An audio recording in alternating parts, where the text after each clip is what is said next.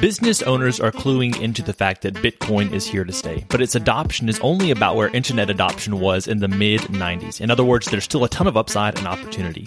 If you want to learn how other business owners and entrepreneurs are using Bitcoin to enrich their lives and grow their businesses so that you can too, stick around at the end of this episode to hear the trailer for my newest podcast, Business Bitcoinization. And now, on to today's episode. You're listening to the Life as Leadership Podcast. Are you looking for motivation and encouragement on your path to becoming a better leader? If so, you've come to the right place. Keep listening to find a community of leaders committed to learning and taking action to improve their world. The Life as Leadership Podcast, where leaders gather to grow together. Here's your host, Josh Friedemann. Hey everyone, welcome back to the podcast. Today we're going to be discussing Monday's interview with Anise Cavanaugh. We talked about her IEP method, which stands for Intentional Energetic Presence, and how you can shape the culture around you. Joining me in the studio to discuss the interview are my friends and fellow leaders, Jake Sullivan and Taylor Goff. What did you two think about Monday's interview with Anise? I really enjoyed the interview. I thought what she said about you are the culture, I thought that was kind of a theme throughout, and I think that's just a really helpful perspective to have as a leader, thinking about just the responsibility that you have in any culture that you're a part of to contribute in a positive way. Yeah, and I think especially when you're starting off, it can be easy to think that's someone else's responsibility. It's whoever's at the top. They're supposed to be setting the culture. But the truth is, this interview was a great reminder that no matter who you are, no matter where you are, you have not only the opportunity, but in some way a responsibility to shape the culture around you. Yeah, my mom always sort of drove this idea that if we weren't happy, that it was contagious and the rest of the family wouldn't be happy. So whenever Anise talked about that stuff, I sort of remembered my childhood and the lessons my mother tried to teach me. I also really dug the whole idea of presence and that almost Eastern philosophy that it had to it of being aware of your surroundings in the moment and understanding your essential self. I think it is important to be aware of yourself and the people around you. I don't know how Eastern or Western that is, but I will say that it can be easy to just go through life and not be aware of the things around you. And she talked about a few contagious culture killers, and I think we'll probably end up talking about those a little bit later. But the truth is, if you're not aware of what you're bringing to any given situation, you can end up really hurting yourself and the people around you. So you definitely do need to be aware of what you're bringing to the table and how you're influencing the people around you. So one of the topics that Anise brought up that I thought was really helpful was the idea of being attractive or inviting with your personality. And she said that the way you present yourself helps to shape the culture around you. So my question to you two is, do you feel like you are aware of the way you present yourself? Like, is that something that you think about, or is that just totally out of sight, out of mind for you? I spend a lot of time thinking about it. It's very purposeful, most of the things I do, to the point where sometimes I've run through different ways a conversation can go before I step up to have the conversation. It's not always for the positive reasons that she's putting out there, but it is a practice that I've learned to make more positive as I've gotten older. Why do you think it's changed as you've gotten older? It probably started out as a desire to be a part of an in-group, and it was very selfish reasoning. And now as I've matured and through life learned to care more about other people and express myself to help people that are not me, it's become a healthy way of me being aware of their standing in the situation as well as my own. Taylor, do you feel like you're pretty aware of the energy that you bring to a room, or is that something that is not really a key focus? Honestly, I don't really think about it too much because I think of myself more as more reserved, and so I don't really think about myself bringing a lot of energy to a room, but listening to Anise talk made me start to kind of reflect, because I know that when I come into a room, I am bringing some kind of energy, and I liked how she talked about how it's different for everybody, so it's not going to look the same for each person. Yeah, and I think one of the things is that in different situations, you need to bring a different type of energy. You need to be aware of what the room needs and what the situation needs, and then the question you need to ask is, how do I need to change to bring the right energy to the room?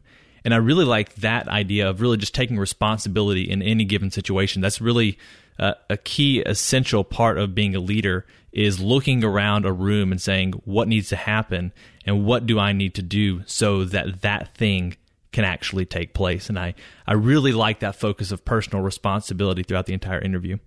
Yeah, it spoke a lot to a specific aspect of life as a leader, not just that sounds leadership familiar. as a leader. Yeah, it was this custom tailored for this podcast somehow, almost like you planned it that way. I'm not that clever. But it did make me think, because there are specific areas of my life where I consider myself a leader, where I have a title and a position, but there are probably a lot of other areas that I could step up and be more aware of how I am leading people, even when it's unintentional and it's not a place I expect to be a leader. So for me, that's probably a lot of family stuff. As the youngest child, I tend to, when I'm with my family, fall into a role where I'm more reserved and less of the leader in name. But I was wondering if that resonated, if y'all had any areas where you see you could become a stronger leader, a more intentional presence. I think there are definitely times that I'm more aware of my responsibilities and the expectations that people have for me. And that does, to some degree, change how I present myself in a room or in a situation. There are definitely times where I would rather just kind of sit back and not have to worry about being out front, in front of everyone, which I think is fine even as a leader. But I think it just comes to one of the things that Anise continued to bring up: be very aware and intentional about what's happening and what needs to happen. And I don't think that I'm quite as good at that. Yeah, I think something that she said was, what's the smallest thing I can do at any given moment to make things better? And I think that was encouraging for me, because where I work, I'm not really in a big leadership position, kind of at the bottom of the totem pole. And so that was helpful for me, just to think about, there are small things that I can do. It doesn't have to be like this huge impact that you're making, but what's something small I can do in the moment to change the culture, or just change the way you see your position. Yeah, and this is what I'll say. You say you're the low man on the totem pole, but the fact is you're a teacher and you're on the front lines, and so you have a key leadership role. And thinking about your ability to shape a classroom, shape the teachers around you. If you are a teacher, and I know we have interviewed teachers before, if you are a teacher, you have such an opportunity to be a key leader in the lives of the people around you, including the students, but also your coworkers. So as we're talking about the importance of being aware of the energy that you're bringing to a room, and how maybe we're not as focused and as aware of that as we'd like to be before listening to Anise and what she had to share with us on Monday, have you ever noticed in the past, just as you're thinking back to past experiences, have you ever realized that you're not bringing the energy that you want to the room? And what are some of the causes of that, and maybe even some ways that you can counteract that? Because if you can realize it as you're entering into a room or a conversation or any other type of situation, if you can realize it as you're entering into it, you can kind of preempt that and change the course before you are affecting other people with maybe any negative energy that you're bringing to the room. I think generally it's after the fact that I'll realize it, and the way to counteract it is to just have an intentional presence. Otherwise, you hit a lot of those culture killers she was talking about. If you aren't intentional to avoid them, it's kind of the chicken and the egg, where Anise talked about hitting the lowest chords and how low level will bring other people down. So you have to be intentional about avoiding those contagious culture killers of busyness, gossip, and indirect engagement. I guess the question I'm left with is, what are the positive intentional actions we can take to not have those? What do we replace them with? And for me specifically, the busyness, because I was raised in a sort of busy is blessed mindset, where it's good to be busy. I expect she means something else when she says busy than what I'm thinking of. So you really, when you're saying busy, you're thinking like using your time constructively. Yes. Yeah. And it's a little bit harder to make the case for positive aspects of gossip, right, and indirect engagement as well. Because I feel like both of those things tend to be more negative just naturally. When you're not directly engaging people, you tend to be more passive or even passive aggressive, which can be dangerous. But then you look at busyness and you say, well, isn't that kind of a good thing? Because I do think that our culture does promote that, right? Yeah. So what's the opposite of busyness? Right. Just being busy for the sake of being busy would be the negative thing. But what she was talking about, being intentional about when you say yes to things and when you say no to things, I think that's important, knowing what your goals are and knowing what you're working towards, and that kind of helps you to decide the things that you're going to be involved with. And I think part of it is when you are busy, you tend to be only focused on a particular thing, whatever that thing is that you're busy about. And when that's the case, you tend to be less aware of what else is happening around you. And I think that might be the busyness that she's talking about. So if you're busy to the detriment of being aware of what's happening around you and what needs to be taking place around you, then that's a dangerous thing. But I don't think that being productive and being efficient, I don't think that's as much what she's talking about. It's more when you are only thinking about yourself or your own problems and aren't able to show up and really help to create the culture like she was talking about around you in the lives of the people and the organization that you're a part of. So I guess what I'm looking at is the opposite of business isn't having nothing to do, in the same way that the positive engagement wouldn't be not engaging, it would be actively engaging. The opposite of gossip maybe isn't, not gossiping is definitely a more positive thing, but building people up with your words. Yeah. So it's not just removing these actions, it's reframing them for a better purpose. Yeah.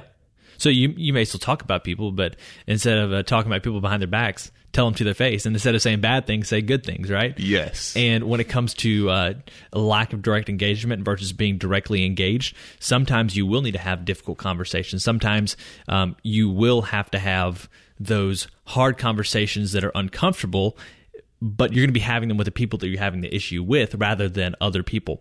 When it comes to busyness, I think you're right.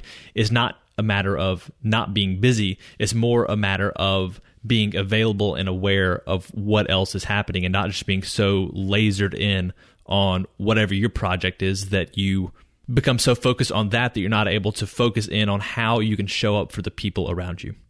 So when it comes to these three different contagious culture killers, which one of these do you think is most likely to show up in your own life? And then how can you counteract that in yourself?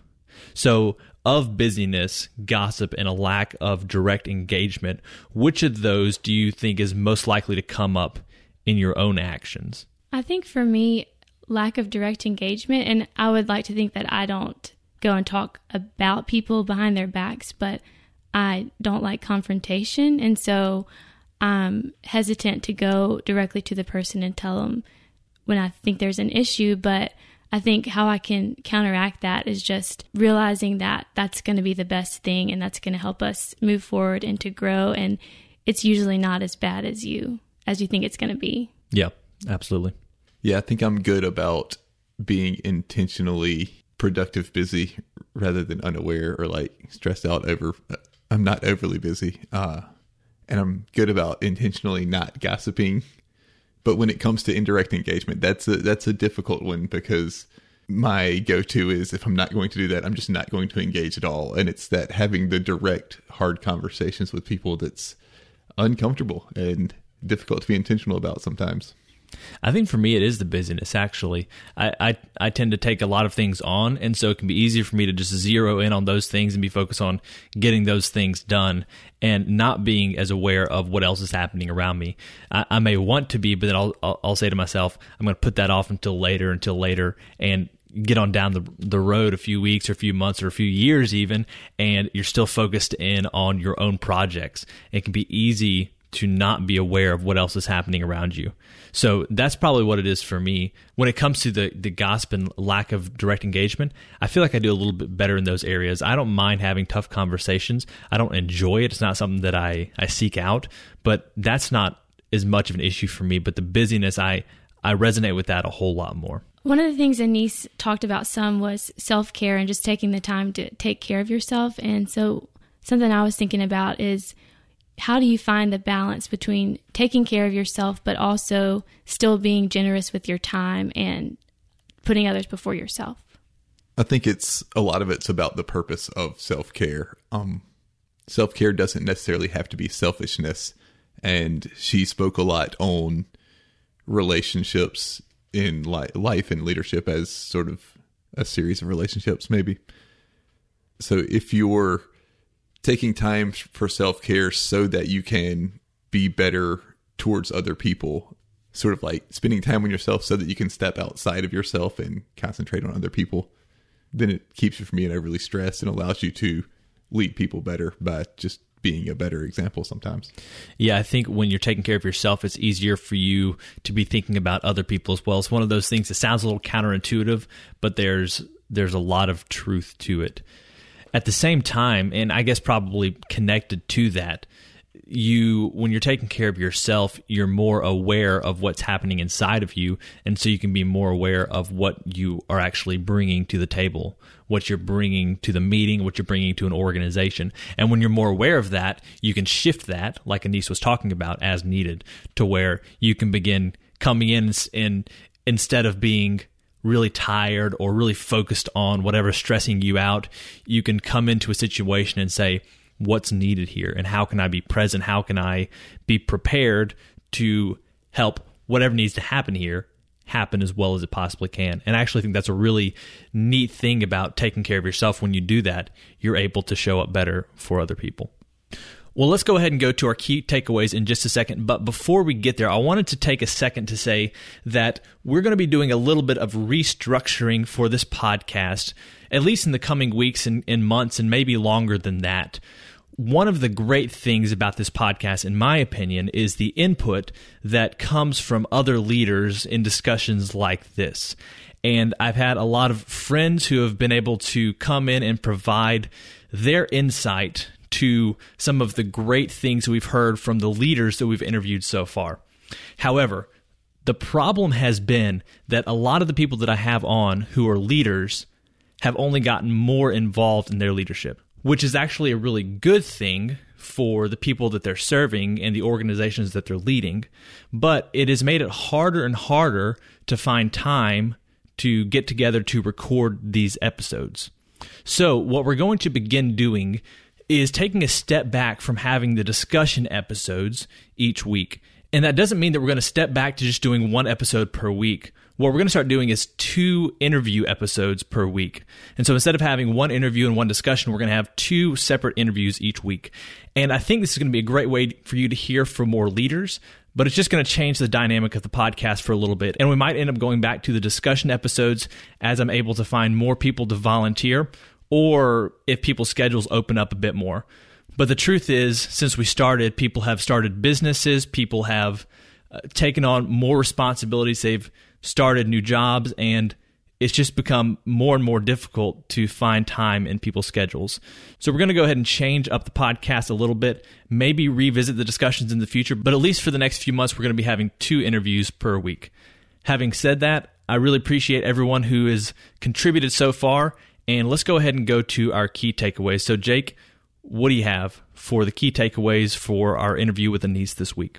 I think IEP hit it really like on the head when she named this thing, because you have to be intentional, you have to have positive energy, and you have to be present. Yeah. And so IEP was sort of my big takeaway. But also, culture is an organizational thing. No matter where you are in the organization, you are leading the culture by your actions. And it's important to get to know the essential you, define your core values, know who you are, so that when you enter these situations, you can relate to people better. Yeah.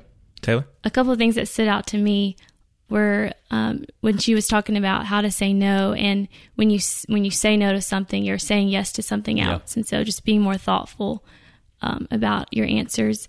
Also, just the fact that whether I love or hate my culture, there's something I'm doing to contribute to that. Yeah. And I have 3 key takeaways, and those are, first of all, you have the influence and power to shape the culture around you. And that is a great reminder for anyone, no matter what their position is, no matter where they're working, you have the opportunity and the influence and the power to shape the culture around you. The second one is, if people are not responding how you want or how you expect, then look at how you can change to shift that. Take the responsibility instead of pushing it on other people. And the final thing is that presence begets more presence, but busy begets busy. So be aware of what you're contributing to a culture, because it will influence other people. Well, Jake Taylor, thank you so much for joining the podcast this week. Thanks, Josh. It's been good. They're going to miss me. We're going to miss you. Thanks for joining the show this week. I hope you learned something new and feel more prepared to take leadership in your own life to the next level. If you found this content valuable and would like to help out the podcast, here are 3 things you can do. 1, subscribe to the podcast so you'll get new episodes each week as they come out. 2, share this episode with someone you think could benefit from it. And 3, give us a 5-star rating and review on iTunes or wherever else you listen to podcasts. All 3 of these actions will help to make it easier for others to find us and join the community. You can never have too many good leaders, right? Until next time, keep living and leading well.